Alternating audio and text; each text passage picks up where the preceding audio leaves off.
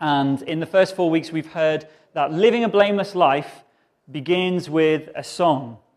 It begins with a song. So we were all surprised by that. So it begins with singing to God how great he is and thanking him for all he's done wherever we are at in life. And that's what we've done this morning, right?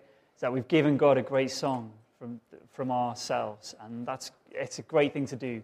And it sets you up the right way. Wherever we're at in life, opening our mouths and singing out to him, it points us back in the right direction like a compass, finding north. Singing out a song to God points you in the right direction in life. It's guaranteed. Hopefully you've been practicing your singing at home, in the car, in the shower, anywhere you get the chance to be on your own. If you don't live with any people who appreciate your singing, if you live on your own, you can sing what you like, although your neighbours might not appreciate it. I'm sure they do. I'm sure they appreciate your singing. So we've heard that living a blameless life doesn't mean being perfect, but it does mean having a heart that is open and honest with God and honest with people, okay? And is careful to value the presence of God in our homes and in our hearts. It means making sure we only allow good things in through our eyes. We heard that if we put negative things into our lives, we get negative things produced out of our lives. And being really passionate was the last thing that we've heard about which people and which influences we allow to have an impact on our lives. That was last week, wasn't it? So lots of these things may seem sort of on their own small things, or maybe you think they're unimportant details. But this passage, the psalm that we've read, has told us that what they do is turn us slightly off the path of walking with Jesus, okay? So David uses this expression, turning aside. So it just moves us slightly away from the path of walking with God. Only a little bit at first, but eventually it will take us far away from God's very best for our lives. And no one wants to be far away from God's best for their lives, right? Whether you know it or not. So this week we're going to look at something else that has such a huge effect on our life, and that is our words.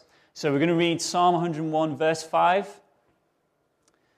And it says this: whoever slanders their neighbor, I'm terribly sorry about the American spelling of neighbor, but whoever slanders their neighbor in secret, I will put to silence. Whoever has haughty eyes and a proud heart, I will not tolerate. Whoever slanders their neighbor in secret, I will put to silence. Whoever has haughty eyes and a proud heart, I will not tolerate. And we'll be focusing on the first part of that verse really today. Let's pray, shall we?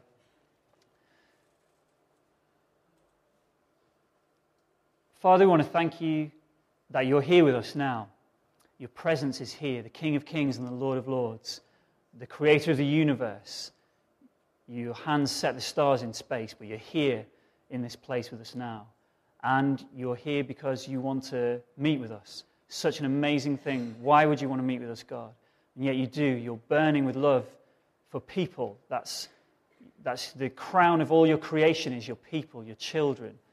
And Lord, we're so grateful that you made us the pinnacle, the best thing in all of creation. When you looked at us, you saw that the world was very good because of people. And it's your love for people that keeps on pursuing us all the days of our lives. And we're so grateful, God, that you have pursued us and that you have brought us to a relationship with you. And God, this morning I pray, if there are any here who've not met with you, that you would show us how much your love for us will change us and transform us and give us a great life.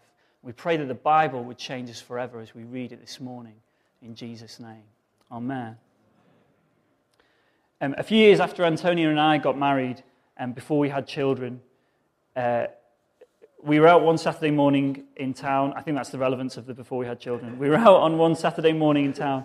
We were in a clothes shop somewhere or other.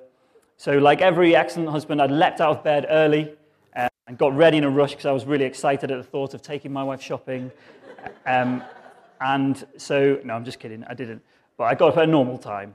And there I was outside the ladies' changing rooms, trying to find somewhere comfortable to rest because of no seats. And there were 3 or 4 other joyful-looking men who were also trying to rest somewhere with me while they waited for their significant others. And as each woman appeared at the door of the changing rooms, the relevant man would jump up and head over to see her. And he would be concentrating extremely carefully on saying something that was both thoughtful but also sensible. This was wonderful to watch. And now, so obviously for the newly married men or the about to be married men or that would like to be married men, you obviously, you need to know that you can't just say, does it look good? I don't know. That's not good enough. Also not good enough is, does it look good? Yes, I like it if you like it. I like it if you like it. Also not good enough. You need to come up with something thoughtful and sensible and honest, of course, as well. I'm not suggesting that you make it up. So when my turn came, I headed over and gave my opinion on the outfit that Antonia was wearing. So I said, I did like the trousers. So I said, I like the trousers, actually. And that was good. And then Antonia nodded in agreement. It's going well. It's going really well. Okay. And then I said, and also, you need to can't just look as if you're saying everything's good. So I said, I'm really not sure about that top. I'm really not sure about it. Then there was a pause, and then Antonia said, Andy, this is my top.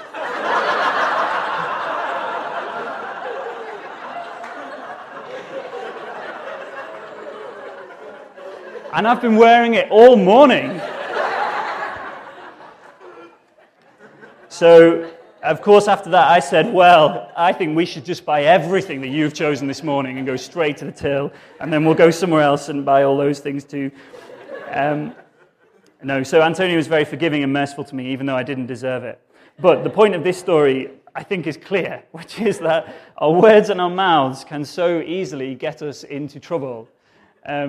So the Jewish teachers of many years ago believed that we should all have two mouths, one which would always be speaking out the word of God, and then the other mouth would just do everything else that we need a mouth for. Now, you can see that they had a good heart in that. They wanted to say that God's word was like really precious and the most important thing.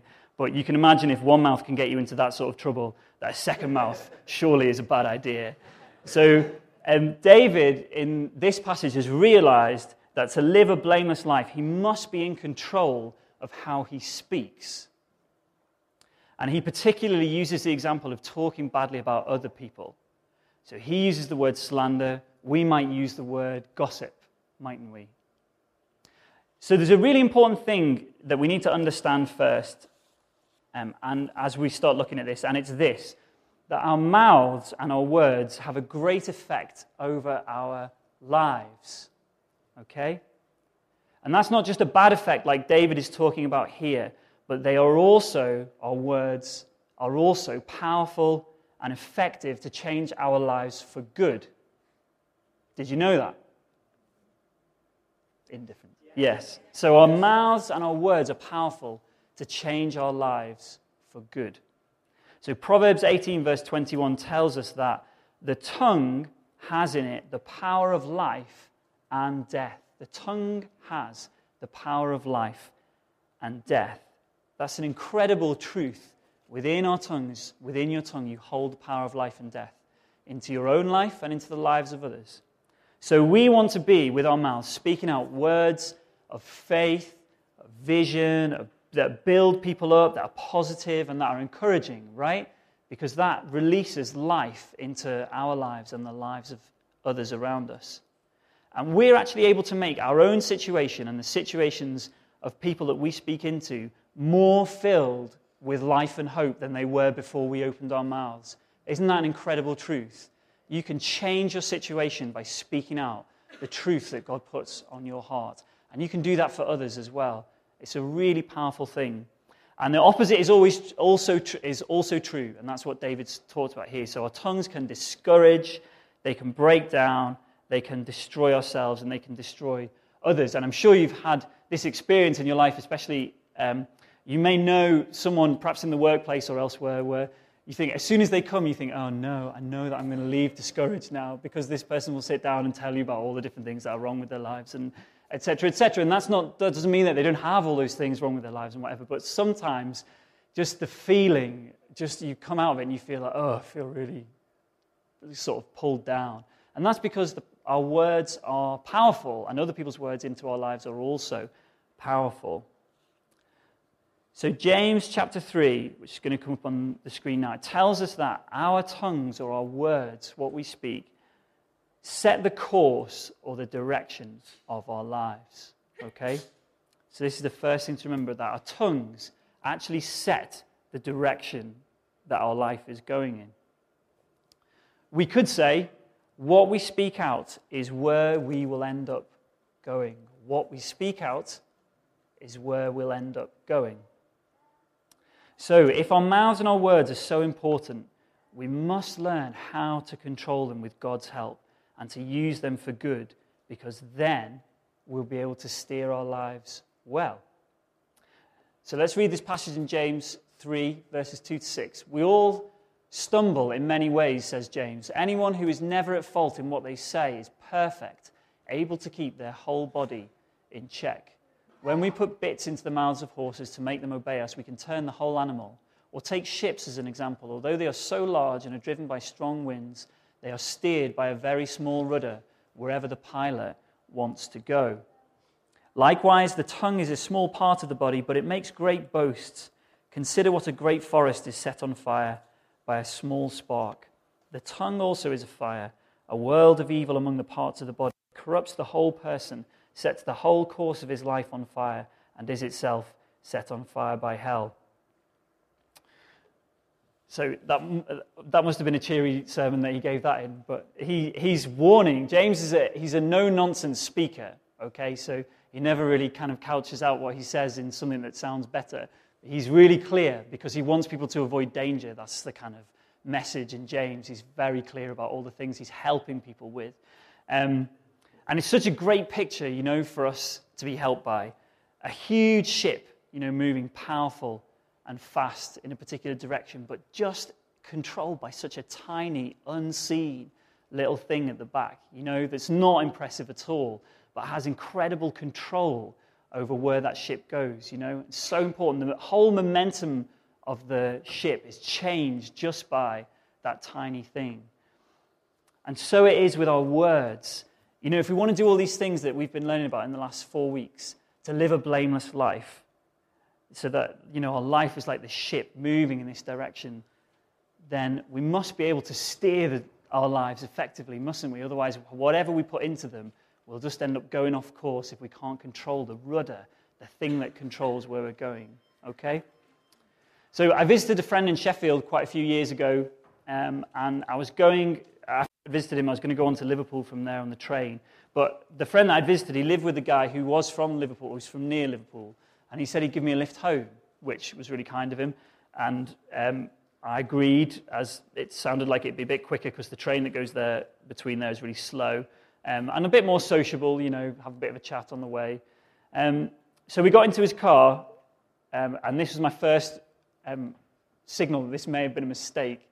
So we got into his car, and it was like a really souped-up boy racer car. I can't remember what it was. It might have been it was like a Peugeot 306, that kind of small but extremely fast, souped-up boy racer car. And so I was already feeling unnerved and just thinking that the train, where I could have just read my book, would have been much, much better. But we got in, and after we got in, he had these bucket seats. So, like racing car seats where you kind of get in and you're pointing upwards like you're going to be launched into the sky. And you can't really get out of them again either, even if you need to get out. And I'm sure many people had tried to get out of his car too. We were in these bucket seats, and then after he got in, he closed the door, and I was scrabbling around for my seatbelt, and he pushed, with the lever at the bottom of the chair, he pushed his chair all the way back to the back of the thing, which you only do when you're looking for like £1 or something that you dropped under there for the car park. So I thought, well, because he was shorter than me, he wasn't a very tall guy, and then he pushed his chair all the way back. He didn't put his seatbelt on. He started up the car, and then he just drove us off, and his arms were so far away, his hands were so far away from his body that he must have been actually being stretched to reach the wheel. And this was the position that he held as he drove us at an insanely huge speed all the way back from Sheffield to Liverpool, just with arms, so elbows locked, really gripping the wheels like this. And as he was gripping the wheel like this, I was gripping the seat like this. Because I was so frightened, I was really frightened. This road goes through the Pennines, and it's a famous road, and there's a big steep drop over one side, and they close it when it gets snowy because it's so lethal. And he drove us all the way there like that, and he would turn and talk at me. It was quite frightening. Anyway, I held the sides of the seat most of the way, and I remember that when I got out, my palms was so wet because I was so scared that he was going to take us, off the end of the cliff, because I thought he's not in control of this vehicle. Like, he might have been a really good driver. I think he'd done some sort of, advanced driving qualification, which is just an excuse to drive fast on racetracks, I think. And but he was not in control, and he could easily have brought the whole thing into disaster, regardless of what sort of cool car it was. He couldn't safely steer it. And that is what it's like if we cannot control the way that we speak. It is just the edge of disaster for us. This is what James is saying. Eventually, it will take us way off the path that we're meant to be on with God. And equally, if we will speak out words of life into our own lives and build up and speak faith and the Bible into our situation and into the lives of others, we will take our lives along a better course, and we'll point ourselves towards a better future. And you can also help others to do that as you learn to control, and as I learn to control this steer of where our life is going. Okay, so who would like to see a change of direction in any part of their life in some way? Yeah, absolutely. That must be true for all of us. Well, this is a great key. When we start to speak out what the Bible says about our situation and speak positively and in faith about that need or that job or that person, according to what the Bible tells us, it will change that situation just by your words. They will steer you the right way. Isn't that amazing? It's such a simple thing to do, isn't it? It's very simple to do, and yet it's so powerful. So it might seem strange to us that the tongue or that our words would have such power over our lives, because actually, what we do is very important, and what we think is very important, and what we believe in our hearts is very important, and they're different maybe, we might think, to what we say. So, how come this is so significant that it makes such a big difference to our lives? And the reason for this is Jesus tells us in Matthew chapter 12 and verse 34 is this. The reason that the tongue is so powerful is that it's a weather vane for our hearts, okay? So I couldn't think of a better word than weather vane. So you know what a weather vane is. It sits at the top of a building, and as the wind blows, it moves and it points towards where the wind is blowing, because you can't see the wind. So you need something that shows you what's happening in there. And so Jesus says in this incredible statement of truth that out of the overflow of our hearts, our mouth is speaking. So the words that come from our mouths, they're a reflection. They tell us what is happening in our hearts. And it's from our hearts that our attitudes and our faith and all those other things, our actions, all those things come from our hearts, don't they? But if you want, and nobody really can tell us, except for God and maybe ourselves, and sometimes even not ourselves that much. It's hard to know what is happening in your heart. But Jesus has given us the one key thing that you can do. It's practical to work out what your heart is like. And that's this. Look at how you speak. Look at your words, and they will tell you, Jesus says, what is bubbling up inside your heart. Easy, free tip from Jesus. How to know what your heart is like. Look at your words, okay? So I want us to kind of think back over our conversations over the last week or so. Are there any conversations, if you're anything like me, there probably are. Are there any conversations that just make you go, ooh, and you cringe and you think, oh, I can't believe I had that conversation? Or are there any where you think, the words came out and you think, oh, I just wish I could catch those words before, after they've come out? And then a couple of other kind of sort of, do you identify with this type questions? But, do you ever find that people seem easily offended by you? Do you find that, other people just seem to be so easily offended? Or are you often in trouble because of something that you said? Or do you tend to be the person that talks the most constantly in a conversation or in a group of people? Okay, these are things to kind of make us just think about it. So talking the most in a group of people doesn't mean necessarily that what you're saying is wrong, yeah? And we don't want to say that like giftings and connecting with people, being a good connector and a good relationship person it's not a bad thing. On the contrary, it's a really good thing, isn't it? But I think, if you're in a Formula One car and you go off course, it's much worse, isn't it, than if you're driving some milk float at sort of 20 miles an hour, okay? So if you don't say much in conversations, I'm not comparing you to the milk float, and I'm not saying that you're a Formula One car just because you talk all the time and no one can stop you from talking. But I sort of am, really. So it's not negative, is it, to talk a lot, but it does mean, we must be sure that we're able to control what comes out of our mouths because of this power that we've heard about. These are things, these questions that, just if you answered yes to them, that doesn't mean, necessarily that there's a massive issue. But it is a way of saying, not just what's my speech like, but what is my heart condition? And if we can look back over the last week at our conversations and think about them, they will help us to understand, where is my heart at with God? And sometimes you look back and you see a conversation and you suddenly realize, hey, I realize actually that's, you think, you may sort of come up with excuses, I do this. So you think, oh, well, I didn't actually mean that, and I just said it by accident, and I meant something else or whatever. But if you're honestly, open with God, and you ask God to speak to you, well, often we'll find that those words that just slip out and you think, well, it was just a mistake, wasn't actually what I mean. Actually, when you look at your heart condition that God's looking at, you can see that it's real. That's actually you, or it's actually me, So this is it's such a great thing to be able to do, that Jesus has given us a way of knowing how our hearts are. And so our conversation and our words, they're important because they steer our lives, and they're important because they tell us what our hearts are like. And actually, they tell other people what our hearts are like too. So at the beginning of the passage that Jesus is talking about here, where he's talking to a group of people, he says to them, don't you know what a tree is like because of its fruit? So he makes this kind of, it's a joke almost, by what you can see on the outside or what you can pick up, it's telling you about the inside of that thing. So he's saying to these guys, hey, other people can see how you are inside by the words that are coming out of your mouth. You're revealing something about what you really believe. And so, sometimes, you may have said this, or you may know people who've said this, I'm just a negative person, or I just, I worry, I'm a worrier, and that these words come out, but they're telling you something about your heart, and they're telling others something about your heart too. And so one of my challenges for this, actually, I'm going to give you this challenge now, would be to ask someone that you trust, hey, what is my speech really like?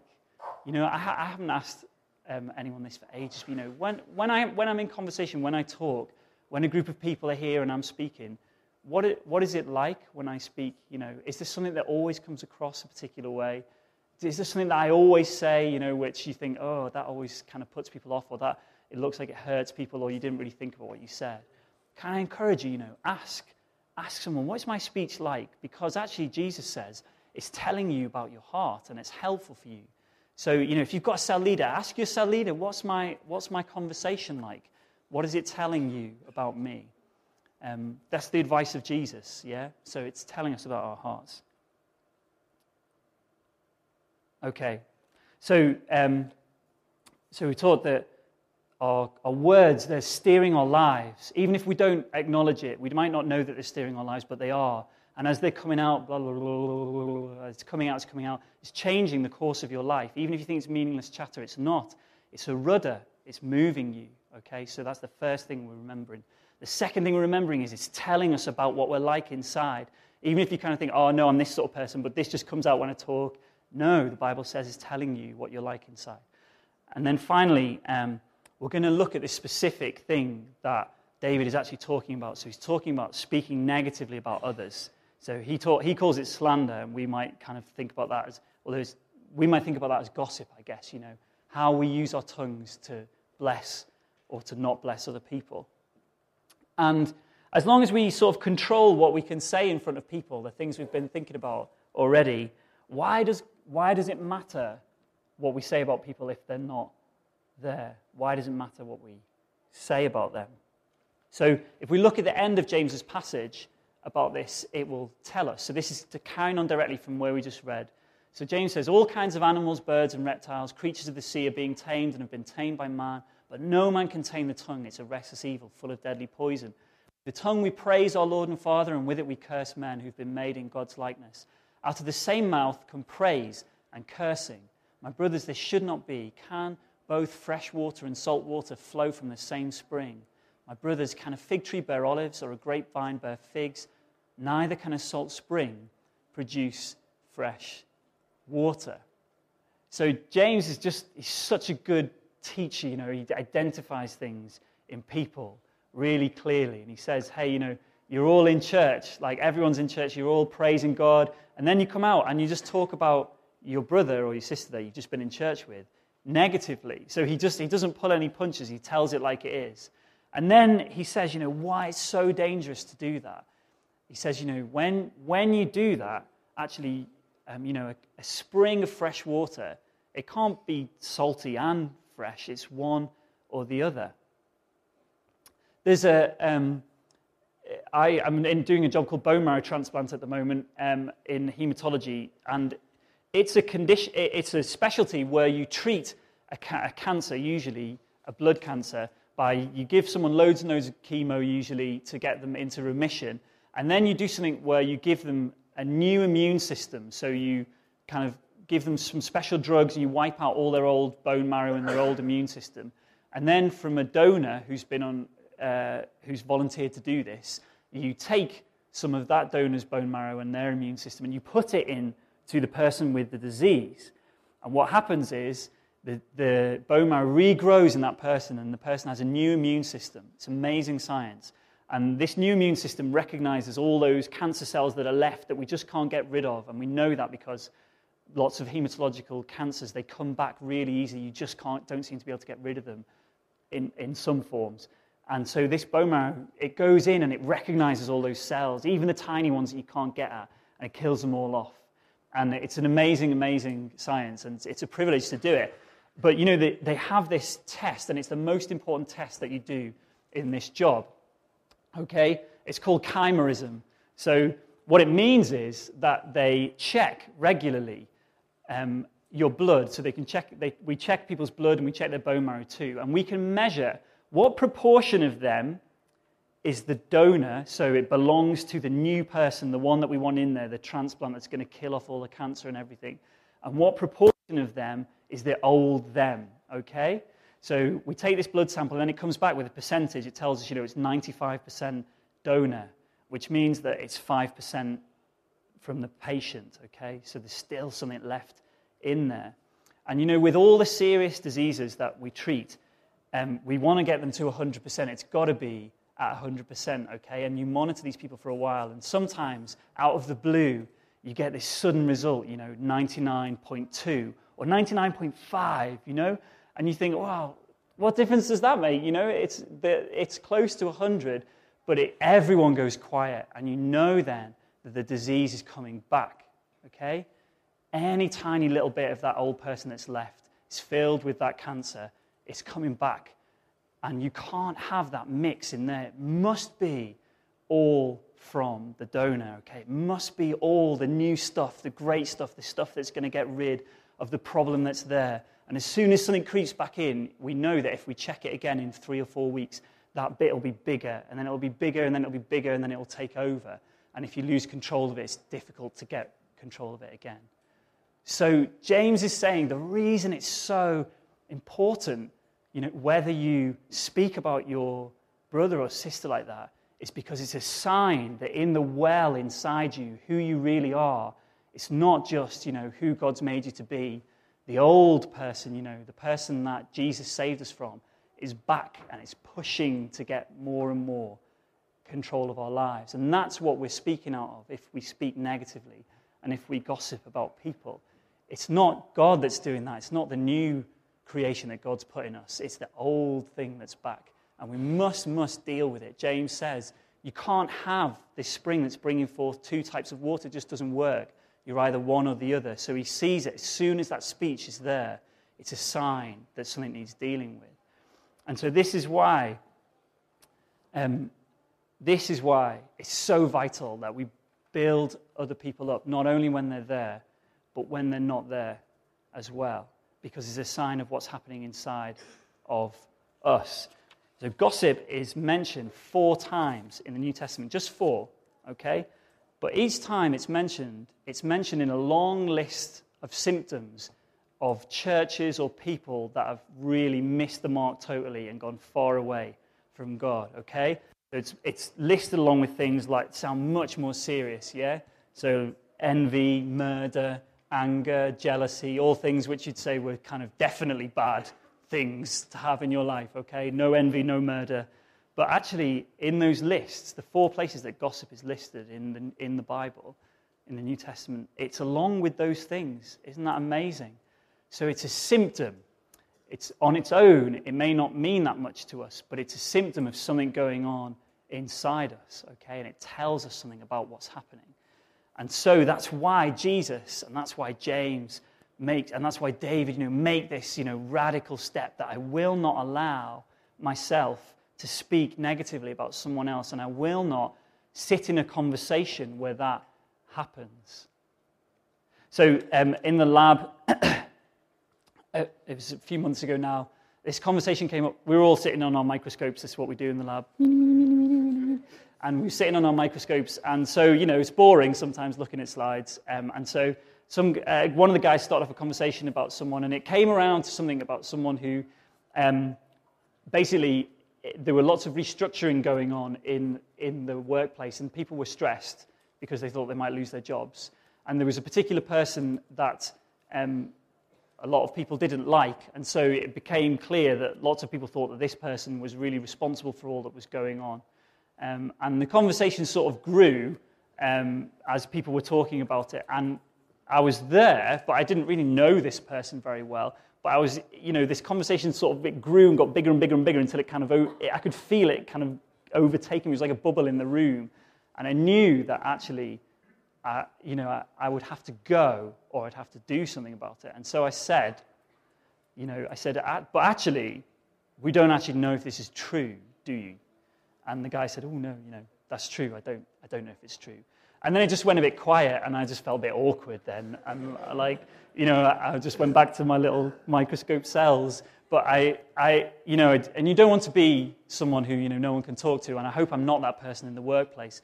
But I knew that there had to be some sort of pushing back of that atmosphere where we were.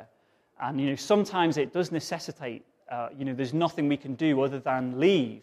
But actually, a more kind of Jesus way of doing things is somehow to push the balance back. So you're not trying to push people away. We are trying to push the atmosphere and the negativity of those words away. And we've heard, in previous weeks that actually there's no, Steve called it the no man's land or the demilitarized zone. There's no neutral with God. We're either over against him or we're with him, and we have to choose. And that's true with these things in our lives. We must choose to be where God is going. And in that situation, even though it was awkward afterwards, I knew it was the right thing to do. I knew it was the right thing to do. And actually, it didn't just bless me, but it blessed all those people who were in that conversation, because they didn't say anything else anymore, and it was not good for their lives to do that. It wasn't going to help them at all. So, so it matters to God. It matters to God how we use our mouths. And it matters to God how we talk about other people. And whether we, I think,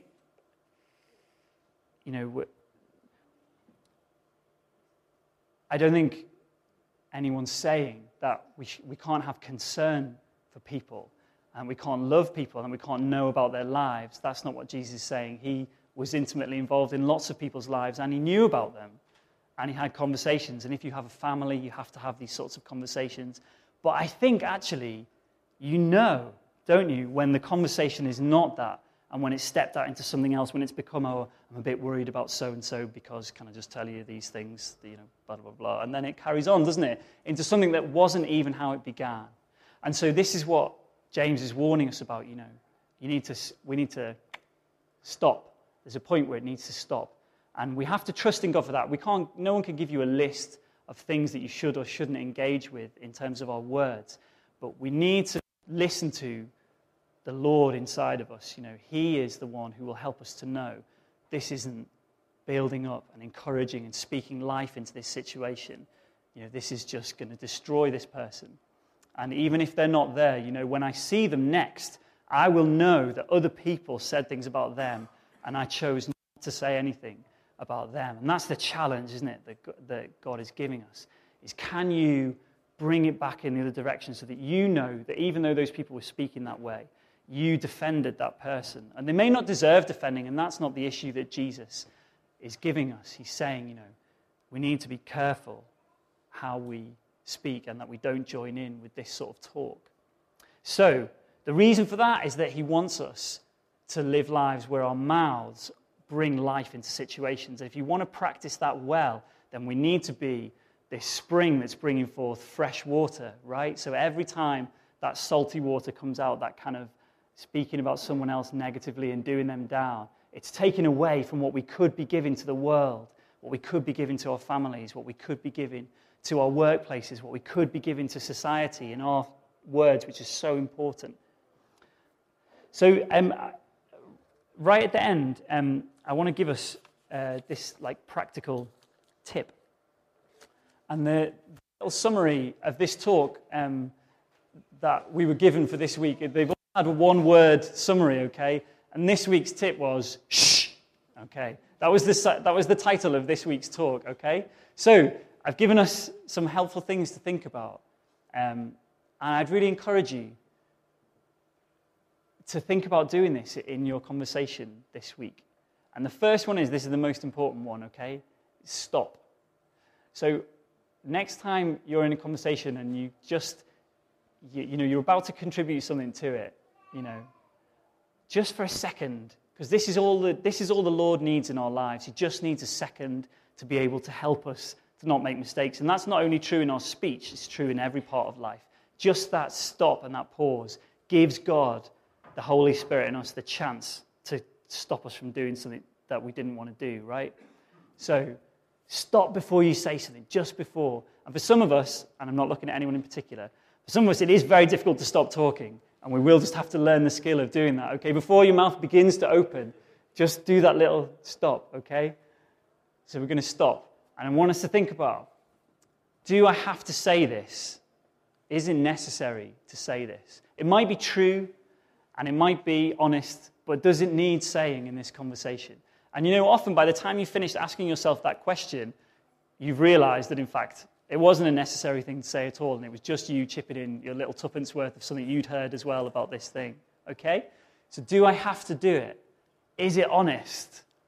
So if you're a talker, I'm going to divide us all into talkers and non-talkers, if that's okay. But if you're a talker, a bit like me, then sometimes you just talk, and then sometimes you just think, gosh, I don't even think that was half true, but I just kind of carried on going. My mouth just took over before I'd even thought about it.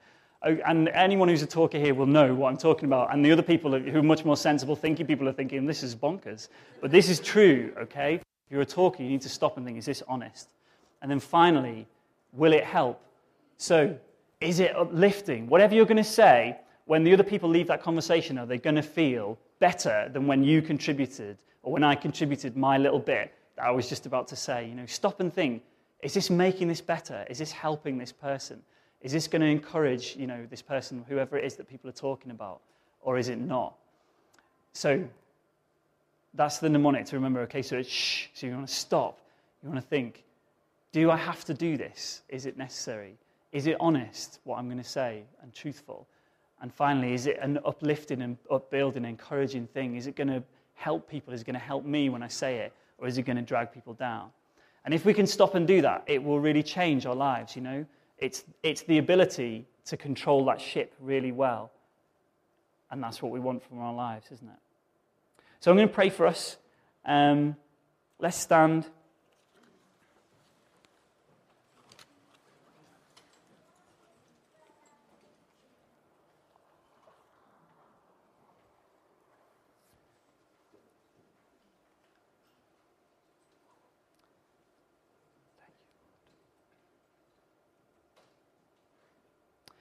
Father, we want to say thank you for your presence here. I want to say thank you. The Holy Spirit is here. Your character, your very essence, the Holy Spirit is here in this room with us. And we thank you that the Holy Spirit is speaking to us, each one of us. He is speaking these words that we've read, the words of the Bible. He is speaking them into our lives. He is the breath that speaks the word, the Bible, into our lives. And Lord, we want to say that we want to live our lives, steering our lives really well for Jesus. We want to be in control of that rudder, that tiny unseen thing at the back of the ship that moves a huge, huge ship filled with momentum. God, we don't want to, Lord, steer our lives off course because we can't keep hold of what it is that we're saying.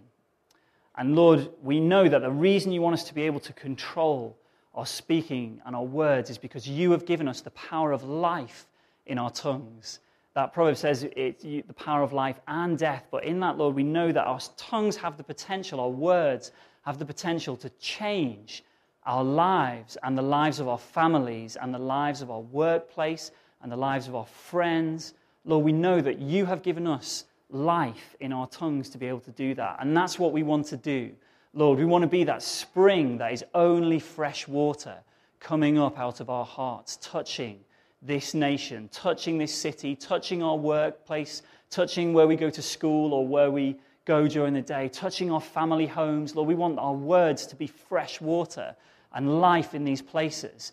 And we don't want to bring out anything that's just tasteless or horrible to taste, Lord God. We want to be people who bring out something that tastes really good and that refreshes and speaks life and brings hope and encouragement to people.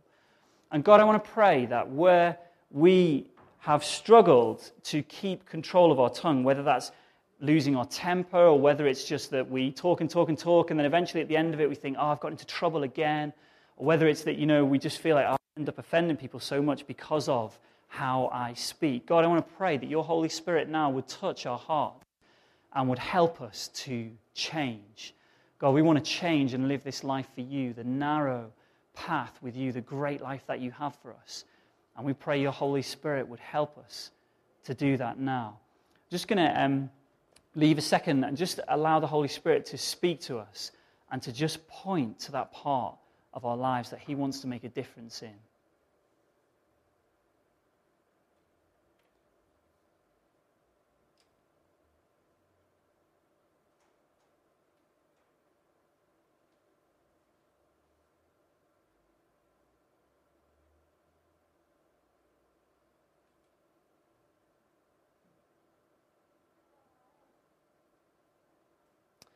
Okay, I want to pray for us now, but if you want to respond to this word, if you would like to see the course and direction of your life change by the ability to speak words of life, I want to pray for you now, and I want to just ask you, if you want to respond to this, let's just lift our hands into the air before God. Let's lift our hands and say, God, we need your help to control our words and our speech. God, we need your help to speak well.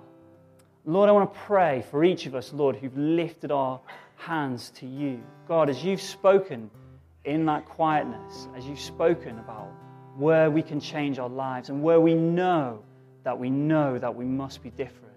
Lord, I want to pray that you would fill us with your power to make a difference in our lives. God, I want to pray that we would recognize, Lord Jesus, that Lord, that our mouths are telling us something about our hearts and what the condition of our heart is like. And Lord, I pray that for those of us, Lord, who've responded and we can see that our mouths are telling us something about us that we don't want to see or that is not good. God, if we think, I can see that my speech is telling me something about my heart that needs healing. God, I want to pray that you would bring that healing. Lord, I want to pray that you would heal hearts, Lord, hearts that are insecure and so want to speak negatively about others to make ourselves feel better, Lord, where there's gossip, Lord God, in our lives because actually, not because we don't like people, but because inside we are insecure and we want to make ourselves feel better by making others smaller. God, I pray that you would heal our hearts. Lord, where our speech is revealing something about ourselves that actually we can just see, wow, God, I know that my heart needs healing if that's what my speech is like. Father, I want to pray that you would touch us right now by your Holy Spirit. And Lord, I want to pray that this week, Lord, you would help us to be practical and responding people and actually if we feel like, hey, I need something to change in this area, that we would go to someone that we trust and we would honestly say, what is my speech like? What is the way I speak tell you about what I'm like? And Father, I want to pray that we would see real change in our life and real insight into our lives as we hear that truth into our lives. God, we trust in you. We believe that you're going to do a great work in us through this word. We believe your Holy Spirit is going to continue to speak it to us this week. And we pray, Father, that we wouldn't be like people who go out the same as they came in, but that we would choose, Lord God, to take on what you're saying and to change in Jesus' name. Amen.